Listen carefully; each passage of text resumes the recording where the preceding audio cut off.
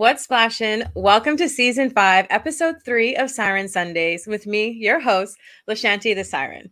This show is focused on speaking with researchers, scientists, and practitioners of environmental science and all things conservation. You are now tuning in to our conservation conversation, and today's guest is Catalina, who is a master's student of science, master's of science student researcher. I botched your entire intro. You got it. Masters of Science researcher at Dalhousie University. Welcome, Catalina. It's so great to have you on the show. It's so great to be here. I mean, I've been watching these episodes go by week after week, and you asked me to come join you, and I almost hopped out of my chair. So so excited to be here. Definitely. And I'm excited to have you. So if you can just introduce yourself to the viewers, your name, what you do, where you're at, brief intro, the fun stuff. Yeah, so like Lashanti mentioned, my name is Catalina. I grew up in Abaco on a little key called Great Guana Key. And these days I'm finishing up my master's degree in biology at Dalhousie University, which is located in Halifax, Nova Scotia, in Canada, up in the Great White North. Right. And right now we're having this cold front. And I know you're probably like, I'm used to the cold. Yeah, I think we got about 30 centimeters last night, so it's white out there. Really cold wind. We've got very cold wind. I hate it. But so it's glad that I know. That is true. It depends on what your body has become accustomed to. Mm-hmm. But so can you tell us a bit about your research? Yeah, absolutely. So these days I'm working with phytoplankton. And so those of you at home who may not have heard that word before, I like to split it into its two portions, which are phyto and plankton. So those are both Greek, and phyto actually means plant, and plankton means drifter or wanderer. So that means that phytoplankton are floating plants. And that basically covers any organism that photosynthesizes in the water column, just like a plant, and also has no ability to move itself around on its own, for example, like a fish. So these guys are at the mercy of the currents, and yeah. That's exciting. So what made you decide to study phytoplankton? Well, I think my career path is pretty kind of interesting. So like I mentioned, I grew up on this small key, and especially through my childhood, I was in the bush, walking around barefoot in tidal pools, like scooping up whatever little bit of life I could get to take a look at. That's fish, octopus, seaweed, whatever, and kind of just observing. And especially through my childhood, one of the big events that happened was on my key, there was a big development, and that development is called Baker's Bay. And there was a big push from the locals, especially to make sure that development was not going to affect the ecology of the island. And so there were very big plans, and particularly one of the most concerning ones was for a 18-hole golf course, with the 18th hole being about 10 meters from the water. Which is a problem because, as some of you may know, nutrient inputs from golf courses are not great for coral reefs, and Abaco does have quite a large barrier reef along the whole island. Mm-hmm.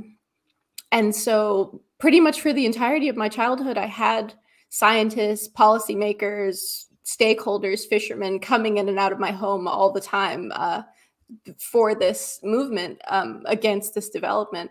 And I met a lot of super interesting people who were doing this work, mostly, out of the goodness of their hearts and their want to devote themselves to the environment.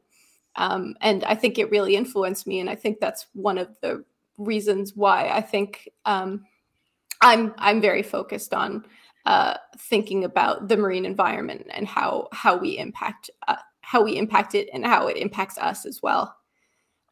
So that was happening. And then in my 12th grade, I took a marine science class, which was, I think, probably 5 of us took it at my high school. That's a lot for Abaco. Yes, it is a lot for Abaco.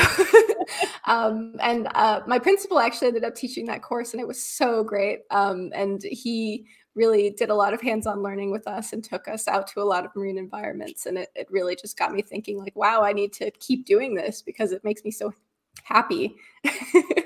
Yeah, so I shipped myself up to Canada, got a degree in biology, and while I was there, I took a seaweed course all about just algae, and we were spending a lot of our time, walking around in the intertidal zone, collecting algae, looking at algae in the microscope, and it's just kind of crazy how this thing that not many people spend any time at all thinking about, have so much importance to climate, to people who eat these algae, and generally just biodiversity and ecosystem health. So I got really into taking a look at the things that were kind of underappreciated, and through that class, I ended up meeting my supervisor, and now I'm doing a master's with her. So that's kind of how I got there. That's exciting. And I definitely love seaweed. It's one of my favorite snacks. So it is interesting to hear that, this kid from Abaco ends up in Canada studying it. And we hope to have you come home soon. Maybe you'll do a PhD. We'll see. But just curious. So what is your research exactly? So what do you do when you are looking at these phytoplankton? For sure. So my group works in under a subfield of marine microbiology, so understanding microbes in the ocean. And specifically within that, we study trace nutrient biogeochemistry. So that's kind of a mouthful there. So I'll break it down again. Awesome. So biogeochemistry, we've got bio, geo, and chemistry. So the biology, the geography, and also the chemistry. So the study of how biology influences the movement of chemicals around the globe. Oh, I love that. Yeah. Should I pop up the video with the globe? Yeah, that'd be great. Awesome. Because I've been excited to hear you talk about this. This looks so cool. Like a great little painting, but tell us, what are we looking at? Yeah, so there are folks out there who can take satellite images, and from ocean color, they can tell what kind of phytoplankton are living in the ocean. And so here, I think if we can click play, maybe. I think the play would be on your side. Can you? Oh, got it. Yes, I can do that. Awesome. Okay, so we're going. And so you can see that these phytoplankton are moving around in time. And so over time here, you're seeing this is one year cycle. We have lots of different movements of different kinds of phytoplankton in the world, and also a spring bloom that happens once a year, especially around the Arctic and here next to North America. As temperatures warm up, and also you get a lot of movement in the water column that stirs up nutrients. And so actually a lot of people say that if you take 2 breaths, one of those breaths you can attribute to the ocean. And that's because, we wouldn't be here on this earth today without phytoplankton, because back when the earth was just a big floating rock around the sun, about 500 million years ago, cyanobacteria were some of the first life forms on Earth, and they were what actually created our atmosphere. They were the first organisms to start producing oxygen on Earth, and they're what make Earth livable for us now. And these two, this blue color and the green color, those are both types of cyanobacteria. And so you can see that they're actually hanging out here next to the Bahamas. So that's the dominant type of phytoplankton that we have. Awesome. Now, I know normally when we go into the ocean, of course, we don't see these colors. So can you explain why these different types of phytoplankton are the different colors on this image? Definitely. So throughout the world, we have different environments.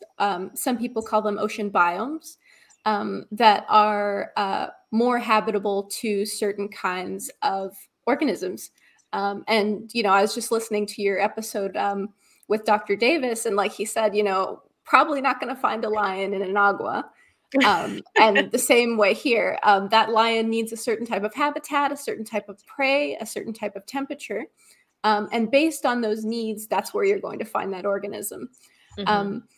Yeah, and so in the Bahamas, we're very famous for that clear blue water, and that's because we are in oligotrophic waters, which are low nutrient waters.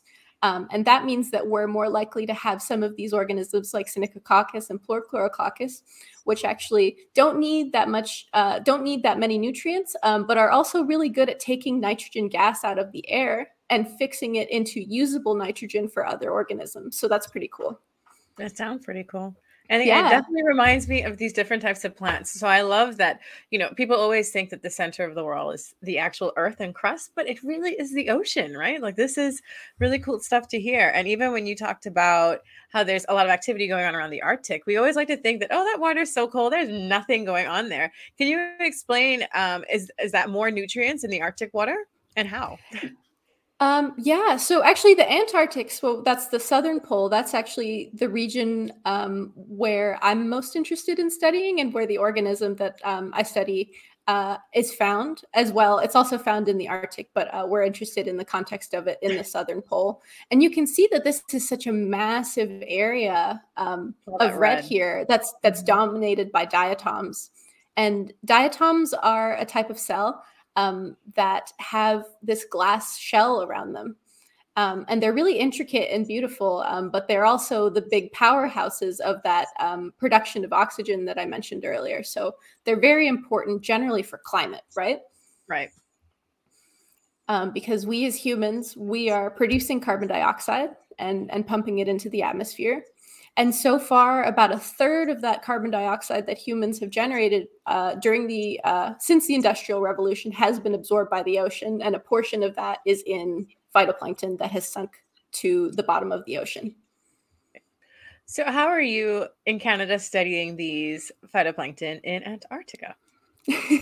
So what we do, just like many other fields of science, is we bring our subject into the lab and we do experiments to try to understand how they work. So what I do is I take this one species of diatom, which is called Fragilariopsis cylindrus. I love this name. And yeah, so you can glean from the name that it's fragile and it's cylindrical. Right. And Scientists I'll are show you very this specific in next. their naming. I'll show you Um, this next this one? video here. Yeah, and I'm guessing that the reason that this organism ended up getting this name is because of what you see here. And this is a great little video that. Are you seeing that? Okay, is it moving? It hasn't started moving on my screen yet. Okay. Let me try to figure out how to get that to work. So while they're trying to get that to work, guys, feel free to pop in any questions because I know there's a lot of information coming out. Definitely pop questions to ask them, and we'll definitely answer them before the end of the episode. Cool. Okay, I'm not sure if I can get this to work. Let me see. There's nothing on my end that is giving me an option to maybe move it and pop it back up. Sometimes they start playing right away. Oh man.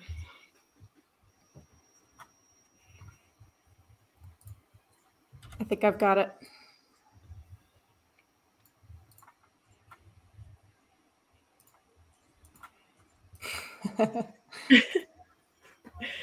Oh, technology.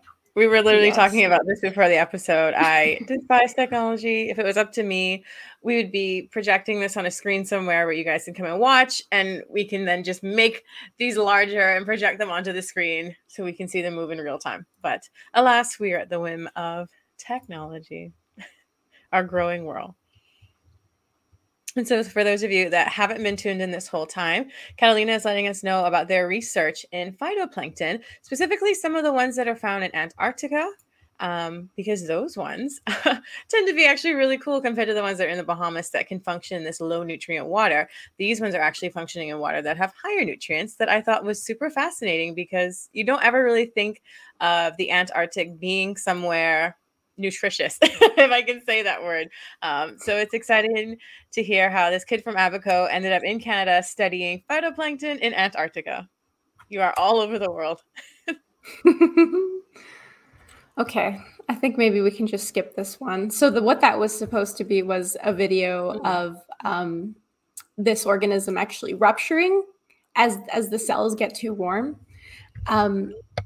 Yeah, and so probably the reason why this organism ended up with the name Fragilariopsis is because there were probably some researchers who picked it up in Antarctica and tried to look at it under the microscope in a warm room and saw them explode. Wow. Is that uncommon for phytoplankton? Some cells are kind of fragile. Diatoms really shouldn't be, though, because, like I mentioned, they have that glass shell around them. And so what's interesting about these guys is, they are from Antarctica and they are used to cold temperatures. So as temperatures warm up, they don't do so well. And that leads it to why, this organism is interesting, because it's a very, very important part of that massive red band that I showed you earlier of a lot of phytoplankton conducting photosynthesis in the world and taking up that carbon dioxide. And these guys don't do so well with with increasing temperatures. Which is currently happening because of climate change. So would it be safe to say that these phytoplankton are almost like that whole analogy of the canary in the coal mine kind of thing? I would say that these guys are the miners. It's a little bit more dire than that. Wow. And it's really hard to know what exactly will happen under climate change. And that is really what myself and a lot of other people are working on right now. But these organisms are so important for the amount of photosynthesis that happens in the world. And we need to know what's going to happen when it does get warmer. I think it's so crazy that you just said that they are the miners. And for people who are not familiar with that analogy, the canary in the coal mine, it said that miners would take this canary down because canaries are always singing. And when the air started to get too toxic, the canary would be the first to pass out, die, and it would alert the miners to then get out. So the fact that these phytoplankton are the actual miners, it means that there is some other step that we're not even aware of. So by the time that these phytoplankton are affected, it's a little too late. Yeah, they're doing a very, very important job. And so I guess I'll bring us back to, I told you I study trace nutrient biogeochemistry. Right. So how these chemicals are moving around the world, but also trace chemicals. So chemicals that we find in very, very small concentrations in the ocean. And so, if you pick up a bag of fertilizer at your local store to try to make your plants grow, usually you see the letters N, P, and K out on the outside. And those three numbers tell you about the concentrations of nitrogen, phosphorus, and potassium. So those are nutrients that plants need in large concentrations. But there's actually kind of a disproportionate impact on growth of these smaller concentration, either metals or sometimes vitamins. And we as humans as well, we need small concentrations of metals and vitamins so that our bodies can function. And if you never consumed any iron at all in your diet, there would be a big problem. And so we're really interested in how small concentrations of metals and vitamins, in addition to temperature, impact these important phytoplankton. Right. And so we do have a question coming from YouTube, if you can answer. Kerwin says, I wonder if there's phytoplankton near Antarctica. Antarctica. Why am I stumbling today? Produce more energy with less light. It's interesting. Doesn't that part of the Earth get less sunlight? That's right. Yeah. And so these guys have really great adaptations for dealing with that. And on top of the fact that the angle of the sun is less direct at the poles, you also have the fact that a lot of this water is covered in ice for a good portion of the year. So for about 4 months out of the year, the light levels under the ice are almost undetectable. And these guys will go into a dormancy for that time usually. where they're not doing much and they're just kind of sitting around waiting for the next cycle of light to happen. And that would be the spring bloom that you referred to earlier. Exactly. And that's so interesting because they're so important and they only really are at their optimal functioning time for this 4 months. And that benefits us for the entire year. Exactly. Right. And so and one of the things that I had advertised about this episode was this diving into the euphotic zone. Exactly. Yeah. Can you tell us what is the euphotic zone? So the euphotic zone is the section of the ocean. If you're thinking about the ocean vertically from top to bottom, it's the part of the ocean that receives light. And so the reason that I talk about the euphotic zone often is because that's where the photosynthesis in the Earth is happening. Mm-hmm. Yeah. Sorry, please go ahead. Definitely. And just for people who are just tuning in, I know you had mentioned what percentage of, I think you said the oxygen is coming from the ocean? So half of the photosynthesis in the world happens in the ocean, and that photosynthesis produces the oxygen that we breathe.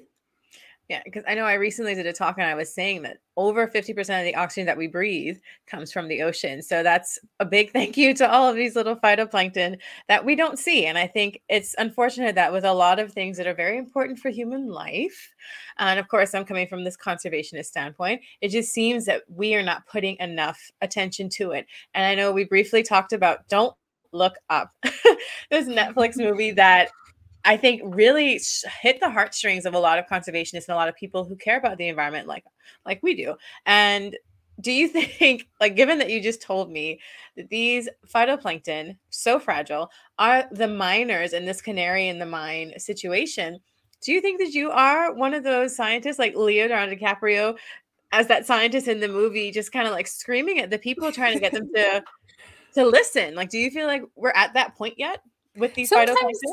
it feels like it. And, absolutely science is important. And, we spend a lot of time trying to get people to understand why this research is important, but it's really a collaborative effort. So, my hopes are that one day the information that I collect can be incorporated into a climate model, for example. So there are people out there who are crunching numbers to try to figure out what's going to happen under certain climate scenarios. If humans stop producing carbon dioxide today, what does that mean for the future? If we decide to halve our carbon dioxide production, what does that mean for the future? And at the end of the day, that stuff matters, but the most critical and important thing that everyone can do right now is to get involved in policy, because if we don't stop prioritizing profits over the health of the planet, there will be no future. No planet. Or at least there will be no future that I will be excited to live in, because the amount of biodiversity that we have access to in the world right now, even just looking at the Bahamas, for example, we have access to so much, and there's still so much to learn from nature. So many of the great inventions that we've had in humanity have come from us looking at the way that nature has evolved and looking at the way that nature has adapted to certain circumstances and applying that to ourselves and using that to develop technology. So if we get rid of all of the stuff that's out there, we don't have that source of information anymore. And I think that's a really, really big shame. Yeah.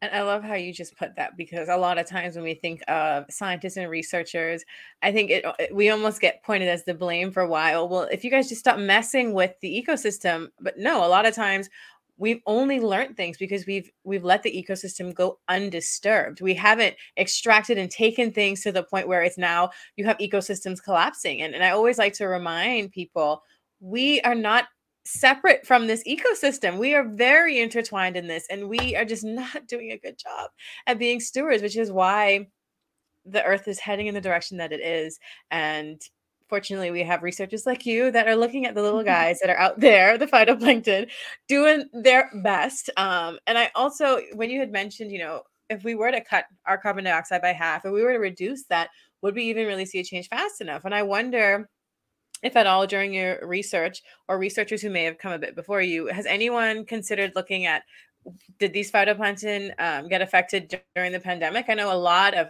scientists saw the Earth kind of take like a nice little, inhale, exhale during the pandemic because we couldn't drive anywhere. Corporations had to close down. Like we had lessened our emissions by so much, proving that it is possible, like we could do it. Was there any change with the phytoplankton during that time, or was it too small of a window to really kind of? I think that's a great question. And really, these kinds of things operate on such big time scales, right? Yeah. So right now, even we have not seen the complete warming impacts of carbon dioxide that we released 20 years ago. So even if we stop right now, we're still going to see the effects of the past. So, and that's why it's so critical to stop right now. Like now. I can imagine someone going back and looking at the historical data in 100 years and maybe seeing that little dip in temperature. And that could be interesting, but I think it would take a little while for us to see that change. And I think it's just so interesting that, and like you said, in 100 years, someone's going to look and be like, oh, look at during that pandemic, there was just like this little glimmer of hope that happened. And then it just went right back to sugar honey iced tea. well, I'm going to be positive and say maybe the graph will look like up, up, up, dip, and then down. You know what? Maybe that'll happen.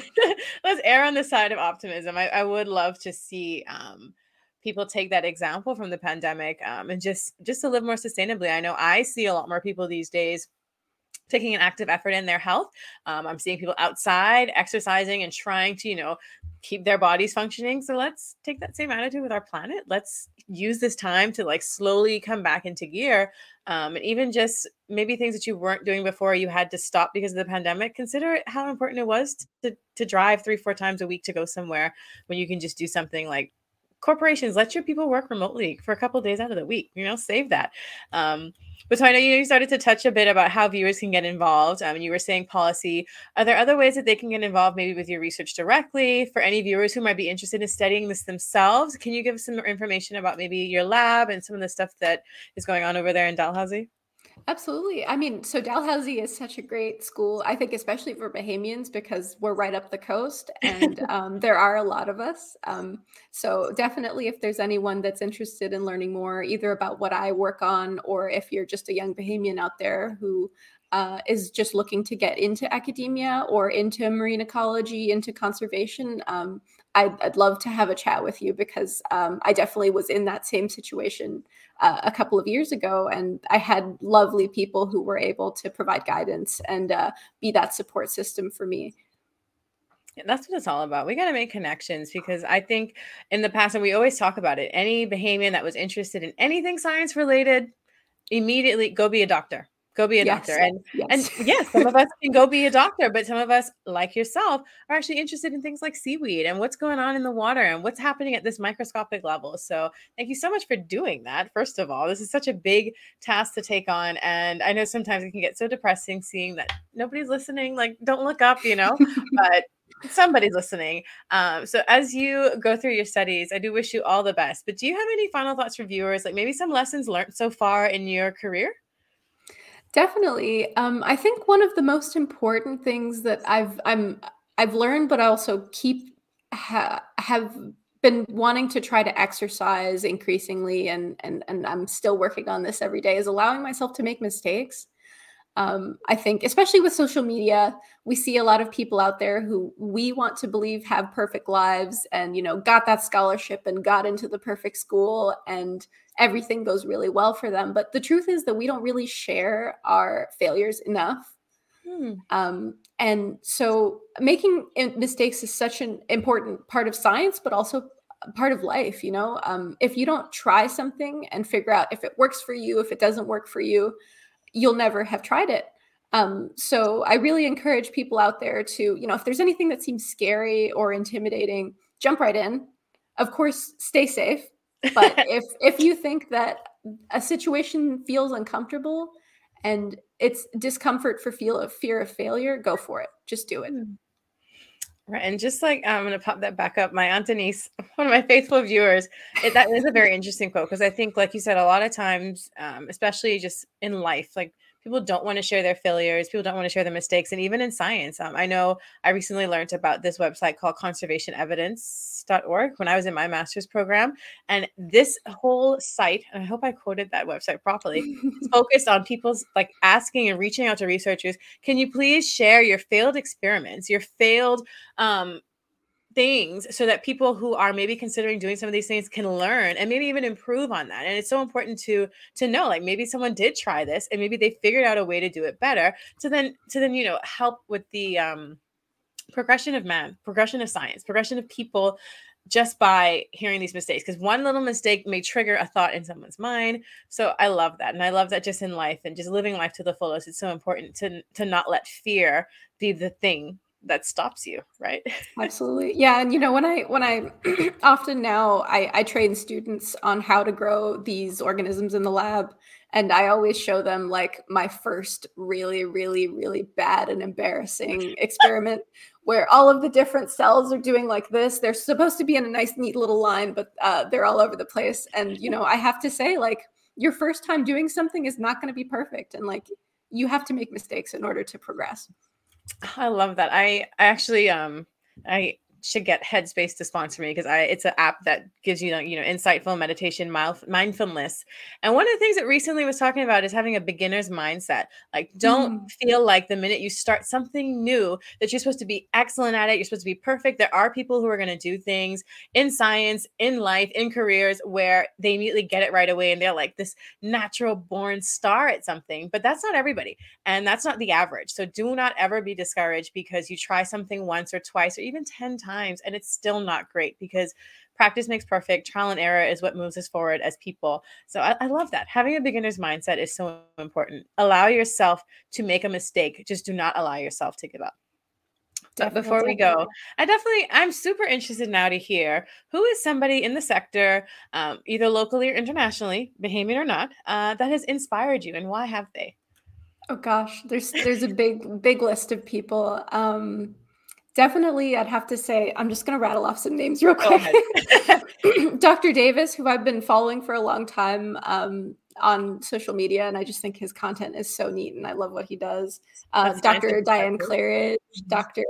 Charlotte Dunn at BIMRO, if you have heard of those two. Yes, I have. I love so them. Yeah. I'm trying to get them on the show. That's a great idea. You should. They would be awesome. Definitely. But I think one person, especially in specifically in marine microbiology, that I've really been looking up to lately is Dr. Tierra Moore. And she's actually the head of Black in Marine Science. And she calls herself a forensic ecologist. So she does work that's pretty similar to mine, or did for a few projects, but also just, championing for Black folk in marine science, because a lot of us grow up with this idea that, Black people can't swim, Black people can't dive, Black people don't like to be outside. And that's just, not true. And we deserve those experiences just as much as anybody else. I love that you said that, because when I recently got connected with BIMS, I fell in love with this entire concept, because the same thing, right? You hear it a lot in the Bahamas. You want to do what? You're going to be in the sun. You can get darker. You don't care about how your skin looks. Your hair is always going to be wet and curly. And I think it's so beautiful that she started this. It's Dr. Tierra Moore. I think her handle is @curly_scientist. Oh, yeah. Right. Because I follow her too. And I'm a big fan. Took this concept of Black in Marine Science. For those of you who've never heard of it, it's BIMS. I think they're on all social media platforms at this point. Instagram, Twitter, Facebook. It really opens up that door to connect Black marine scientists, but also to inspire young Black kids who want to get involved in marine science. So I'm glad that you brought her up. That's a great plug for her. And I definitely want to make sure that she knows that we talked about her on this episode. I know. We should tag her. I'm going to. I definitely will. Exciting. Awesome. Do you have any final words for our guests as we sign off on another wonderful episode? No, I just wanted to say thanks everyone for listening, and thanks for having me, Lashanti. It was such a pleasure. Your show is amazing. Thank you so much for being on this episode. It's been so lovely having you. Thank you, everyone who's been riding this wave with us for another episode of Siren Sundays. To all of my live viewers and to all of you who are listening on the podcast, remember you can get this on all platforms right now on our podcast feature. Hope to see you soon. All waves yours, Lashanti the Siren. Bye, everyone.